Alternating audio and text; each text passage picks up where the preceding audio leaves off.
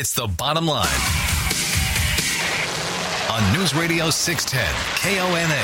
From the Tri-Cities to Olympia to D.C., we break down the stories of the day and the people making the news. And that's the bottom line. Time to get the bottom line. Presented by McCary Meats in Basin City with your hosts, Rob Francis and Ed Dawson. Well, the first Democratic nominee debate is over. We'll discuss the winners and losers while setting the stage for night two. The Supreme Court hands down a couple of interesting long-awaited decisions, and guess who is again center stage at the High Court? And the border funding bill passes in the House after the Speaker does something we rarely see. But first, give us your bottom line. It's your voice, your show. Call the legendscasino.com hotline, 509-547-1610. Welcome into the Bottom Line, News Radio 610 KONA, 547-1610. If you would like to get involved in the program, Rob Francis here, Ed Dawson, taking some time off. Joining me in studio this afternoon, our good friend from the Washington Policy Center, Jason Mercier. Good afternoon to you, sir. As always, a pleasure to have you in. It's great to be here, Rob. So, let's let's start at the beginning, why don't we? A couple days ago, the revenue forecast was released. $432 million more is expected to be added to the state budget over the course of this budgetary cycle as a result of all of the new taxes that were added in this previous session. Normally, when we have seen revenue forecast increases, it's based on lower projections. This is the first one I can remember in a couple of years to where it's directly tied to the umpteen thousand tax increases that we saw.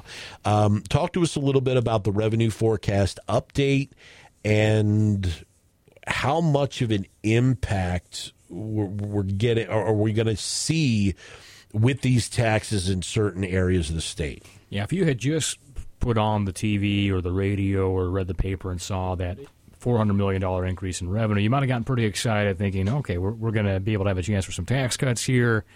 It's a good, healthy increase to the budget reserve, but that caveat that you mentioned, that increase was driven by the fact the legislature raised so many taxes. And the way this works, the revenue forecast is quarterly.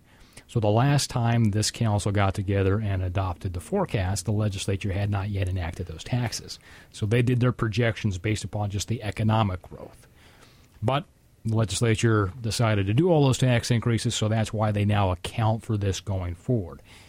I think if you were to dig deeper into it, that $400 million you don't want to get hung up on, again, because it was coming out of the tax increases, but it was the fact that the dreaded recession, the economic softening everybody's worried about, it hasn't hit the state yet. And that's good news. Things are still kind of just plodding along, but we do still see those warning signs. When you compare this first quarter over the last quarter of last year, we did actually see our exports decline. They still see some of those caution flags on the tariffs, and we just keep getting the warnings that the good times won't last forever. We're just not sure how long they will, and you need to be a little prudent. You know, one of the other things, too, Jason, that I think no one is talking about as far as the state's economy and the potential softening of it are the things that have been done to businesses. And I'm one of those people that believes that Amazon looking for 2 additional, quote, world headquarters is a signal that Amazon is planning on following Boeing's lead and moving their operations more and more out of the state of Washington because of the non-business friendly environment that's been created. Is there anybody pointing to business relocation as a potential softening of the state's economy? Well, that's going to be the thing to look for in the future forecast, because, again, these taxes haven't taken effect yet. Some of them will take effect in July, and some will take effect down the road. And just this past week, the Tri-City Chamber had their monthly luncheon, and they had the head of the state's real estate, not real estate, but Retail Sales Association was here and pointing out the fact that primarily for Clark County, a little bit for Spokane, and for us, that non-resident sales tax exemption change, you may not see some of those sales come in now. So do you actually see that sales tax revenue generated that the state thought they were going to get by closing that exemption? Do you see lower B&O taxes because of that? Because now you're not having as much commerce. So we're going to, going forward in those forecasts, we're going to start to see the impact that not only the non-resident sales tax exemption, but the big B&O surcharge that they imposed, does that impact state revenues? Well, and the interesting thing, you bring up the non-revenue sales tax, that exemption being closed. We've seen numerous examples whenever the state passes some type of, whether it's an initiative or a law that has an impact on the border communities, it tends to favor Oregon and Idaho more than it does Washington. You know, we go back to the Costco initiative, basically, we call it that, where they privatized alcohol sales. Huge boon for border towns in Oregon and Idaho as people from here were leaving there. There were some, if I remember, border communities in Oregon showing a 40% increase in alcohol sales because it was, for them, it was worth the gas money to drive down to buy the alcohol. I think your monthly shoppers aren't going to come here anymore. I think your business owners that come up once a week to go to Costco and cash and carry and businesses like that, they're still going to come, but they're going to hang on to their receipts, and they're going to do the tedious paperwork in order to get their money back. But we're going to lose a lot of occasional shoppers that are coming in from Oregon and Idaho. Well, the Tri-Cities probably is going to be a little bit better off than some of these other communities just because there's not a whole lot of shopping in Pendleton and some of these other areas. But if you're in Spokane and you have some other options outside of that, but primarily Vancouver, Longview, a lot of people do come over because they save on that sales tax. And now if they're going to have to pay that or keep their receipts for a full year in hopes of doing that, a rebate back from the state of Washington, that's where the concern is. And the funny thing about, now, it's not funny, but as I was reviewing the request the governor got, I did a records request to the governor about the request to veto that. And a lot of Oregonians actually were writing the governor and saying, if this happens, I'm not coming to Washington anymore. It's a little bit strange seeing a non-state resident asking our governor to take action on a bill, but these are the people that this was supposed to entice to come over. And they're basically saying, we're not going to do it anymore. Yeah, and once again, falls on deaf ears.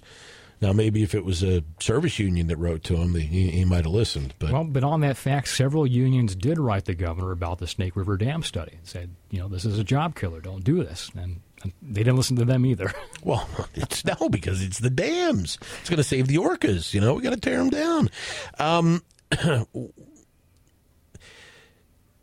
want to ask you, because, it directly affects what we're talking about tax-wise. And there's been a lot of discussion and a lot of interest in Initiative 1648, where it will basically provide a 1-year sunset on any taxes that have been passed by the legislature without voter approval. So everything that was done in this session, if this initiative hits the ballot and is approved in November, will in 2020 force the lawmakers to revisit these taxes again because they will effectively be sunset. Does this create a problem the way it's written with the biennial budgeting cycle in Washington state? Or is this something that, because we know that they also address certain budgetary issues in the short session, Boone McCleary, for example, was done in a short session, if I remember correctly. Or will this be something that won't impede the legislature in being able to revisit these taxes?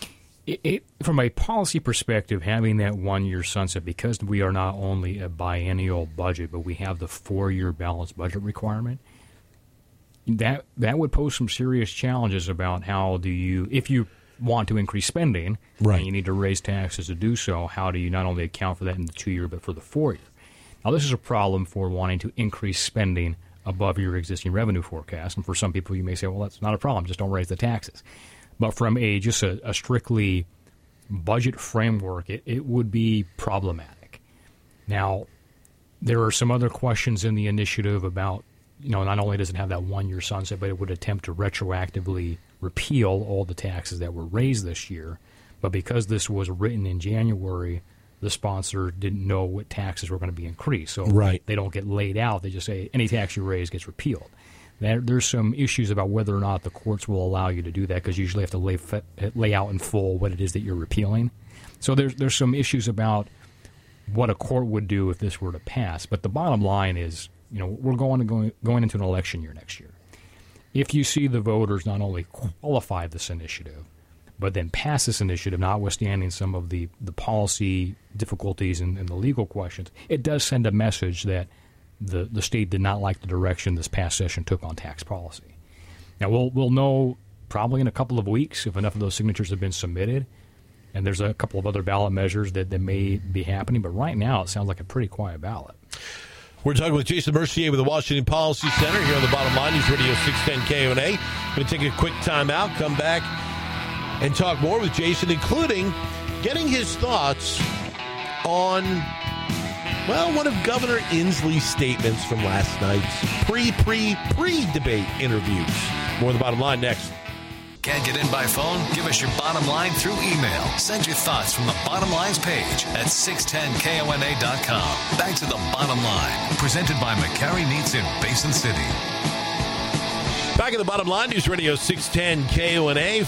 Talking with Jason Mercier with the Washington Policy Center. Rob Francis here, Ed Dawson, back on Monday. So, Jason, you're well aware that last night was round one of the Democratic debates, and our very own Governor Inslee was a part of that initial dais.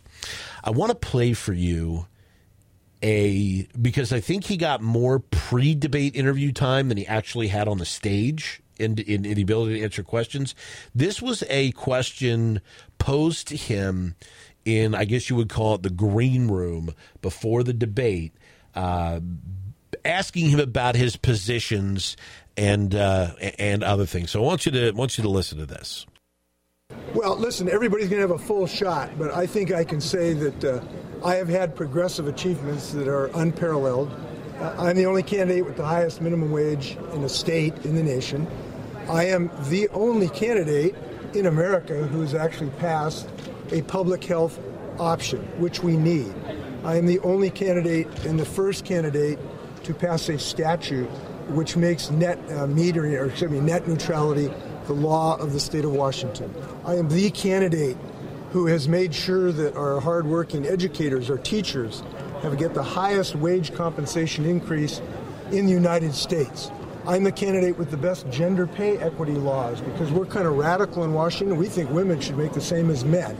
So I have a suite of progressive achievements which have also achieved the state with the fastest GDP growth, the fastest wage growth. We've been named the best place to do business and the best place to work. And that's because of our progressive policies. And I'm happy to talk about those policies tonight. You're looking a little ill. Well, first, he didn't pass anything. Okay, he didn't pass a stinking thing. He's not part of the legislature. He didn't pass anything. Well, the governor is obviously trying to make his case on why he should be the president, and sometimes that means not accounting for the legislative branch of government that does a lot of these things, or the fact the minimum wage was passed via the ballot box, right, and not from the legislature. But I think the one that I'm most curious about was the teacher pay one, because that is something that happened through the individual school district contracts, and we saw those prolonged teacher strikes last year, and we didn't hear anything from the governor during those teacher strikes or during those contracts. So it's interesting that would be the one that he would highlight of having been instrumental in achieving. Well, considering that it was a lawsuit that was brought against the state, decided by the state Supreme Court, sent back to the legislature, who took a few years to get around finding a way to fix it. Then they find a way to fix it, allot all this money, and the governor sits there with a pen and goes, okay, after everybody else has done all the heavy lifting, and he takes credit for it. I want to come back to the teacher talks, and because there's some new developments not only locally here in Kennewick, but also in Spokane on the teacher talks. But this is an interesting segue to what is happening in the state of Washington right now as far as the 2020 ballot for statewide races. Because you have a whole bunch of legislative candidates and a whole bunch of folks who are wanting to move up in office, want to be lands commissioner, want to be attorney general, want to be the next governor.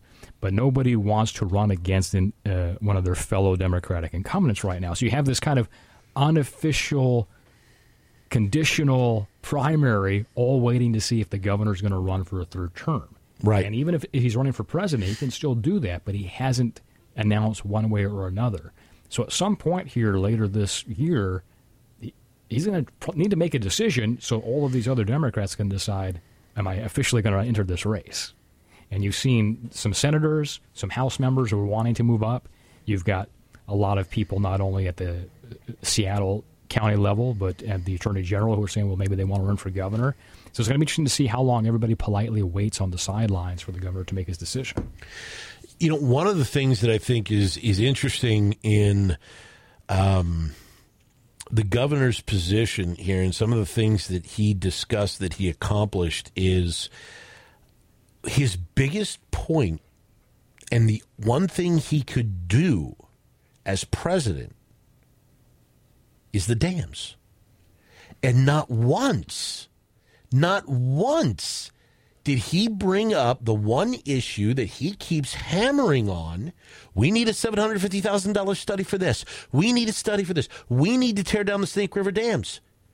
The federal government has the ability to weigh in on those, and nothing so far with him running for president has made any mention to appeal to that base regarding the dams. I'm surprised. Well, maybe that's a topic to save for the 10 seconds at the next debate. He got what? Now, they said he got 5 minutes of FaceTime. I don't know if that was 5 minutes of actual speaking, because he was kind of like Horseshack in the front of Mr. Cotter's class. He had his hand up when he wanted to talk, instead of the rough and tumble that everyone else was doing, jumping over each other and stepping all over each other. He was standing there on the far corner, waving his hand up. It's hi, can I talk now? So, you know, when a governor or a senator from a state runs, it's an opportunity to tell that state story. Yes. And the governor is telling the story from his perspective on that. But one of the things that he does highlight all the time is how we consistently rank well in business studies and in economic studies.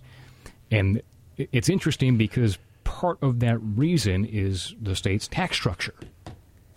But that's something he's trying to change. So on the one hand, you've got him out there saying, you know, Washington's got the story to tell. Look how great we're doing on all of these things. But, oh, by the way, I'm trying to change the framework that makes that possible by bringing an income tax, by bringing a carbon tax, by bringing these other taxes. So there's a little bit of a disconnect on that. And that's one of the things, Jason, we're talking with Jason Mercier with the Washington Policy Center here on the Bottom Line. It's one of the things that's mystified me about the growth in the state is all of these other taxes. Okay, and granted, the jury's out on the one point increases on B&O on two different fronts, but the fact that we don't have a state income tax has seemed to outweigh the tax increases that we have seen, and has still allowed businesses to look at Washington State as being attractive. We saw a little bit of a kickback when Seattle tried to do the head tax. You know, Amazon, Starbucks, a number of other businesses, Google, located in Seattle. That was your big pushback there, and they backed down eventually because of you know that pushback. But is it really just no state income tax as to why we have been able to enjoy these last few years of growth? Well, let's look at what the Department of Commerce says. Now, it's just not the income tax, but what Commerce will go out there and tell businesses is, yes, the no income tax, no corporate or personal, so you're going to be at that advantage. But they also highlight this other thing that we are constantly hearing some officials attack, and that is the various tax preferences that the business community can apply for. So we seem to be talking out of both sides of our mouth as far as why Washington is doing well. We say, you know, we're doing great, but we have a horrible tax structure. But, oh, by the way, we advertise that tax structure as why you should come do business here. It's like, well, which one is it? What do you want? Well, and the other thing I thought was interesting was, what was it, yesterday or the day before, the governor announced $5.8 million worth of grants to help low-income families. You want to help low-income families? Stop raising taxes. That's really the best way you can help low-income families. Stop raising taxes. Stop hitting them at the gas pump. Stop hitting them in every other avenue that you call a regressive tax, that those are the ones you continue to raise on a regular basis. We're going to take a quick time out. Bottom Line News Radio 610 KONA. Come back with more with Jason Mercier because he alluded to those discussions between the teachers' unions and the districts, one in Kennewick, one in Spokane. We're going to talk about that as well, and maybe the words public and disclosure may come into the conversation as well. Back with more of the Bottom Line after this.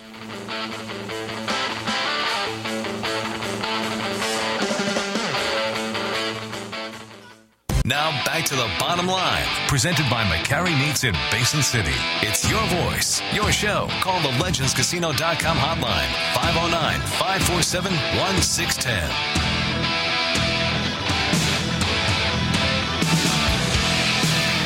Back in the Bottom Line, News Radio 610 KONA. Happy Thursday afternoon. Rob Francis flying solo. Ed Dawson back on Monday. Well, I shouldn't say flying solo.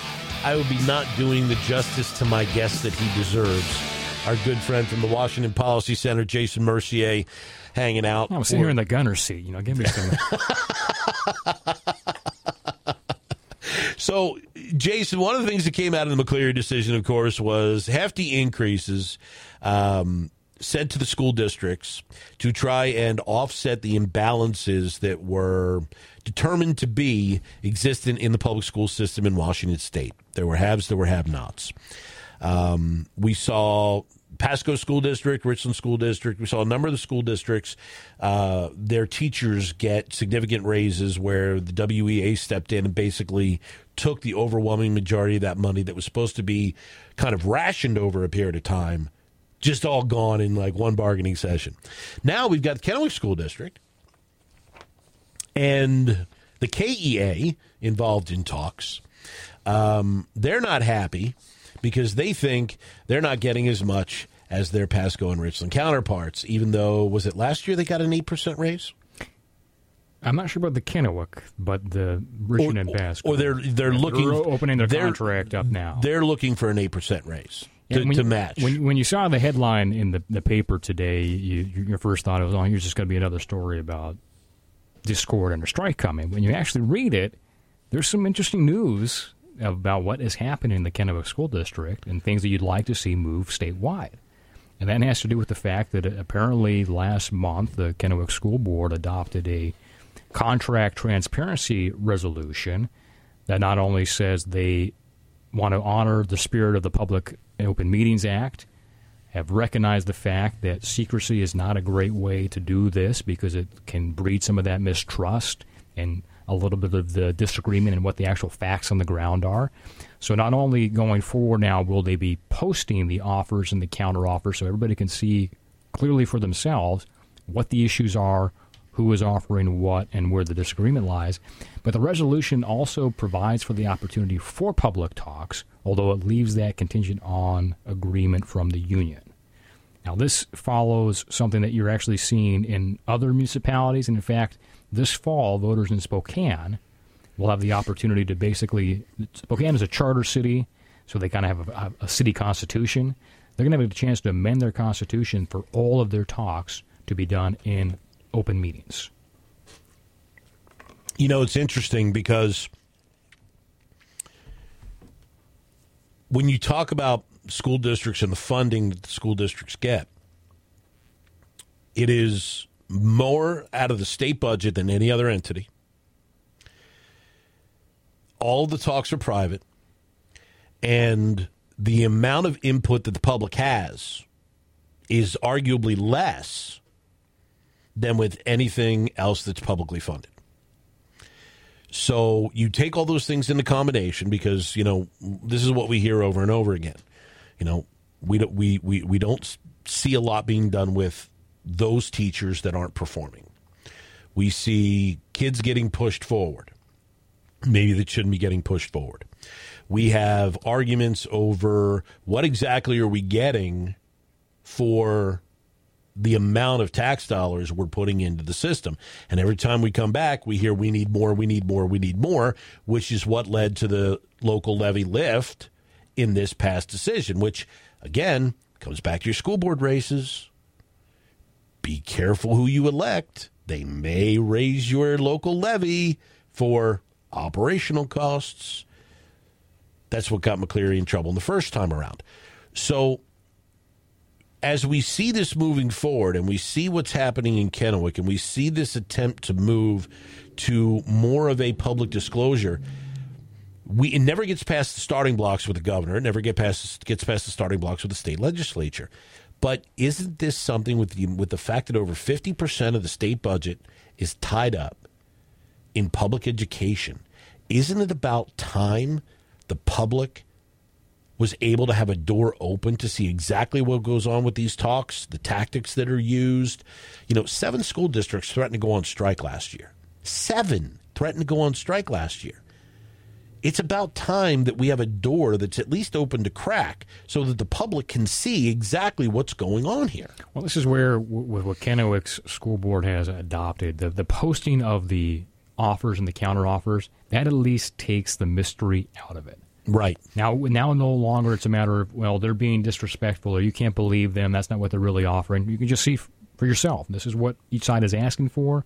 There's where the disagreement lies. If you bring in some fiscal scoring, now you can actually see about the sustainability of the proposals.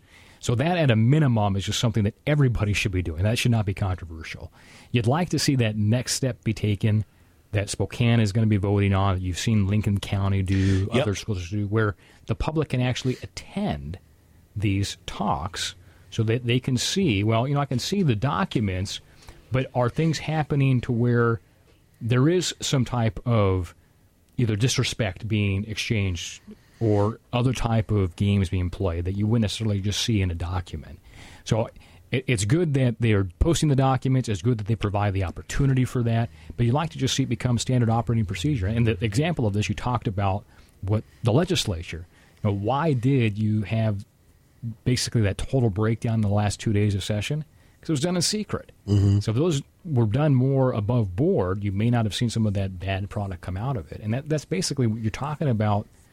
Public dollars, tax dollars, and the accountability can't be there if the people who are providing the funding aren't part of the conversation. Now, just one quick question on that. The title-only debacles that usually tend to be tax bills passed at 2 o'clock in the morning. Would it have to be the legislature that ends that, or is there something within the initiative process that could put a constraint on title-only bills, much like they're trying to do with 1648 and the taxes that were passed? So when it comes to local governments, for the school districts, the counties, the cities, that we can do via initiative as far as open talks and making sure you have strong public meetings. For the legislature, it becomes questionable because the Constitution allows the legislature to set its own rules.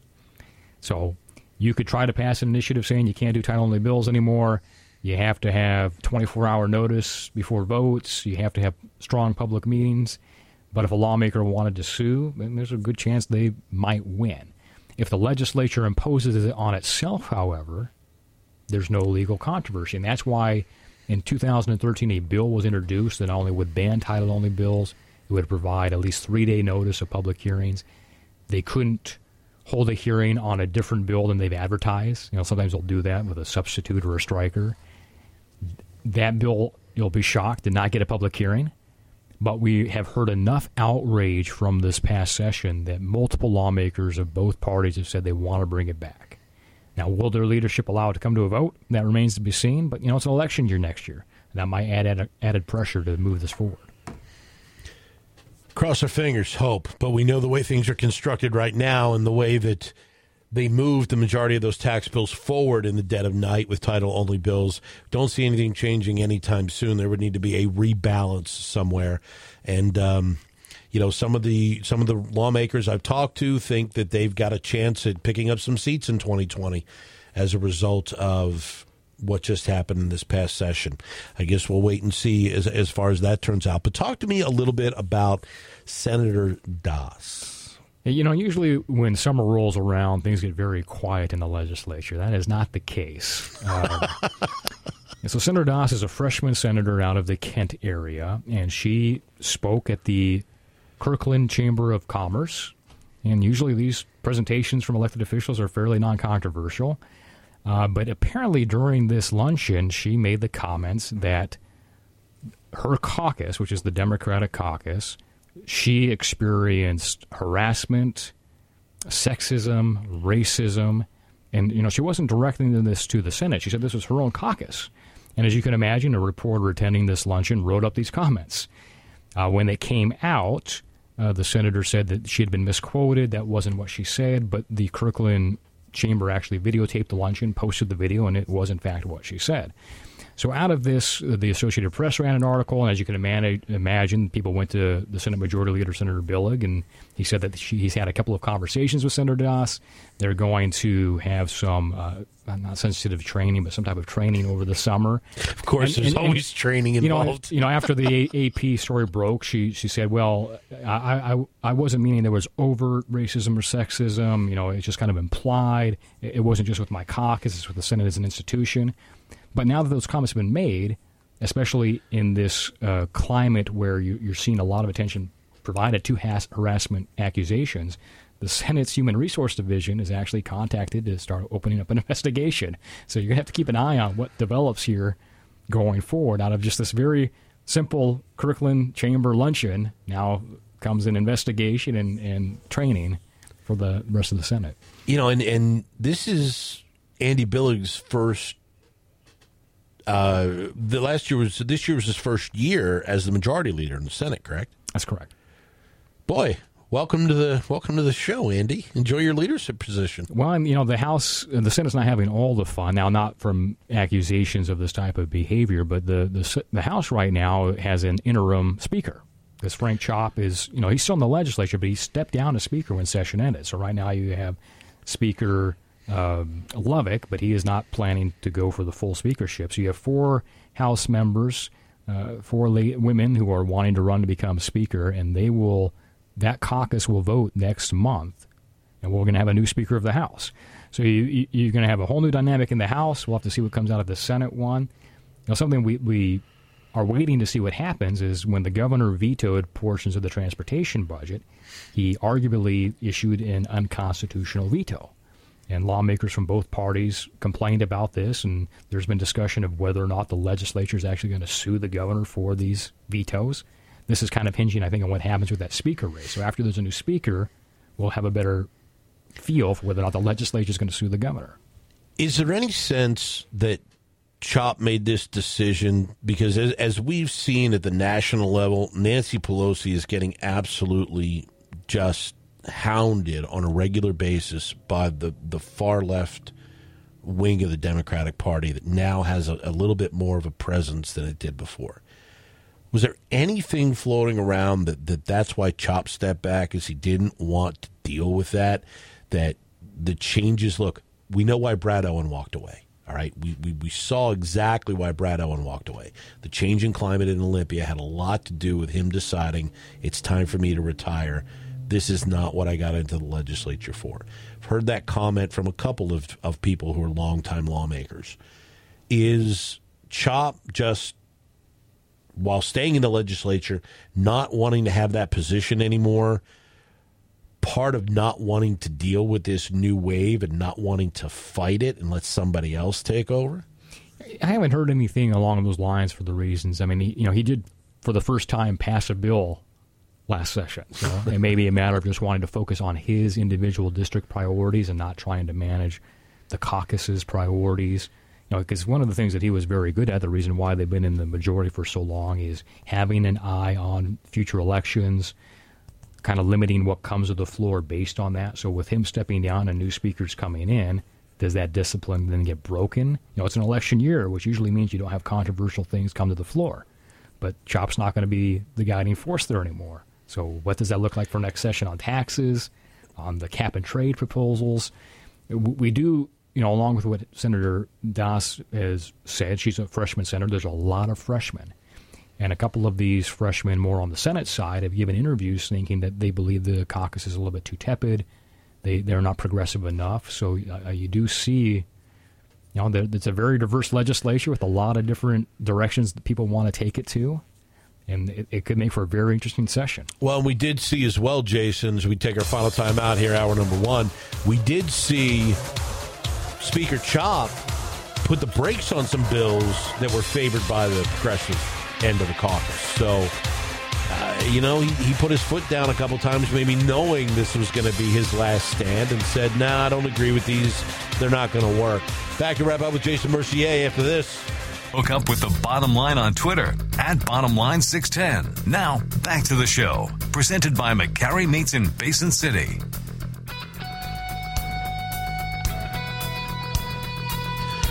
Bottom Line News Radio 610 K when they found a few minutes. Hour number 1. Talking with Jason Mercier with the Washington Policy Center. Rob Francis here at Dawson back on Monday. So, Jason, our good friend from the 9th Legislative District, Senator Mark Schessler, teamed up with our former Attorney General, Rob McKenna, recently and decided to explain as eloquently as they could to voters around the state what exactly has been done by the state legislature to bypass their opinions and bypass their input when it came to not just these recent tax increases, but probably the increases that have gone in over the last couple of years. It was a very interesting step to see the minority leader in the Senate team up with the former Attorney General to do this. Yeah, and the Rob McKenna, not only being the former Attorney General, but he's one of the lead attorneys fighting this Seattle income tax that was heard in the Court of Appeals earlier this month. So we've talked about this before, but what you saw McKenna and Senator Schessler team up to talk about is the fact that this entire effort, whether it's the Seattle income tax, it's the capital gains tax proposal, you keep hearing about these other efforts across the state, it's just to bypass the voters, because the voters have been very clear on 10 occasions that they do not want a state income tax. So what you're seeing now are these efforts to try to bypass them through the courts and see if the judges will allow an income tax. So it was a great op-ed piece by the two of them laying out very clearly what the danger is. And, we're going to see, and we were just talking about the dynamics changing in the legislature and what that might mean for next session, which is an election year. They may bring that capital gains tax back next year. So we're going to need to be prepared for that and educate once again why this is the road toward the income tax. One of the things that we have heard coming out of the Supreme Court of the land, we've heard a lot of talk about precedent. And we've heard some talk about precedent and there being good decisions based on it and bad decisions based on it. And that you can't always rely on precedent, especially if it was based on a bad decision. The Washington State Supreme Court is going to have to look at that when it comes to this income tax thing, because eventually it's going to get there. We're talking almost 100 years of precedent here that has been reinforced over and over and over again. We know that there are cases that the Supreme Court has heard in this past session to where they have looked at 85 years of precedent and said this is okay, and then they've looked at where it's been 30 years of precedent and said, no, this was a bad decision in the first place. Will the Washington State Supreme Court really throw away 100 years of precedent on ideology? You never want to guess what a court's going to do. I never saw the Roberts courts allowing the Obamacare to go through. But there's two things that give me some peace of mind on this particular issue. This will not, as you had mentioned, be the first time the court will have revisited this. We have rulings as recently as the 2000s reinforcing this interpretation. You have a ruling from the state Supreme Court in 1960. It was one page. It just said, stop asking us, amend the Constitution if you want an income tax. So the fact you have those prior reaffirmations from the court combined with the fact that voters, since the Supreme Court has declared this precedent, have rejected 6 constitutional amendments. It's not like you have this out-of-control court and there's been no recourse from the voters. The voters have said 6 times, no, we're fine, thank you, we do not want an income tax. If they were to overturn the precedent in the face of those 2 facts, that would be so radical that I'm not sure judges who want to stand for re-election would want to go down that road, because they are all elected. Right. But you never know, and that's a risk you don't want to take. We've just seen so many activist decisions come out of the state Supreme Court that, I mean, to me, it's a coin flip. It really is, and if we go down that road, we have lost the last advantage we have. We truly have lost the last advantage we have. Jason Mercier, Washington Policy Center. It's always a pleasure to have you in, sir. Thanks for having me today. Always, always. Coming up, debates last night. We'll talk about the winners and losers. I think the winner was whoever had the hot mic. We'll talk about that because, oh boy. Wow.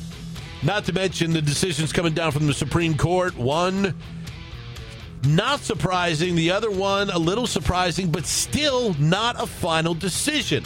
We'll discuss it when we get back. Bottom Line News Radio 610 KONA, Hour 2 coming up.